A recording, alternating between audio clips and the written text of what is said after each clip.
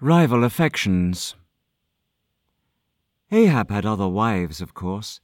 They didn't trouble me too much, as he seemed as inept with them as he was with me, and I was the one invested with the official title of queen. There was one I worried about, though, a Judean girl, one in the royal line of Jehoshaphat, her hair a silky jet black, with deep dark eyes to match, a long graceful neck, skin as smooth as alabaster. Hers was a beauty that crept up on you and lingered when it found you, her very modesty a beacon to desire, whereas the lust I inflamed at court could not be maintained without frequent stimulation of a man's senses, whether by subtly letting my clothing brush his skin, flashing my eyes, moistening my lips, or leaning forward to show some extra cleavage. At first I hoped I would upstage my rival thus. Her breasts were but little buds compared to mine, but alas, there was no comfort there either. Let's face it, some men like flat-chested women, and Ahab must have been one of them. I suppose it conjures the idea they are making love to some prepubescent virgin rather than a fully grown woman. And small as this girl's were, they were yet pert and appealing. Worse yet, she was as charming as she was beautiful, witty and charismatic, so courteous to me and so utterly inoffensive, even treating me with a sisterly affection, that I despised her with every fibre of my being. Somehow, though she had not a mean bone in her, she was utterly bewitching. There were times even I wanted her, my lust vying with hatred in equal measure. I could tell Ahab was head over heels for her, and I mean that not just in a metaphorical sense but a physical one.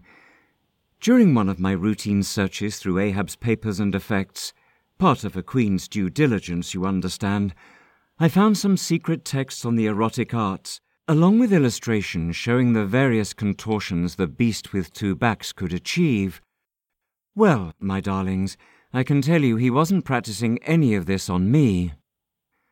Of course I was used to Ahab's nighttime absences as he toured the palace between his various paramours.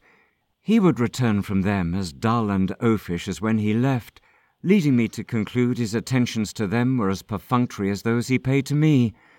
But when he came back from her chambers, oh, he positively glowed with satisfaction. He radiated joy, a dreamy far-off look in his eye, an impregnable aura of peace and tranquillity.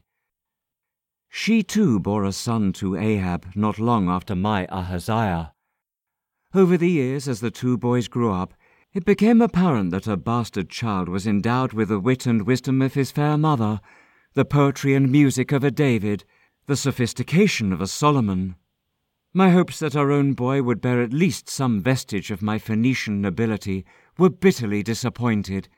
He was a dolt by comparison, dim-witted, crude of speech, and dismally alike to his father in both appearance and mannerism. Probably the only skill in which my dear Ahaziah excelled was cheating at games, which his younger half-brother accepted with good grace and not a murmur of protest, making my boy's base behaviour all the more glaring. Over time, the growing contrast became acutely embarrassing. I knew it would not be long before whispers at court favoured the bastard child over mine, perhaps even getting Ahaziah deposed. Not that either the boy or his mother showed any inclination to take power for themselves, but that might not stop others from installing him anyway.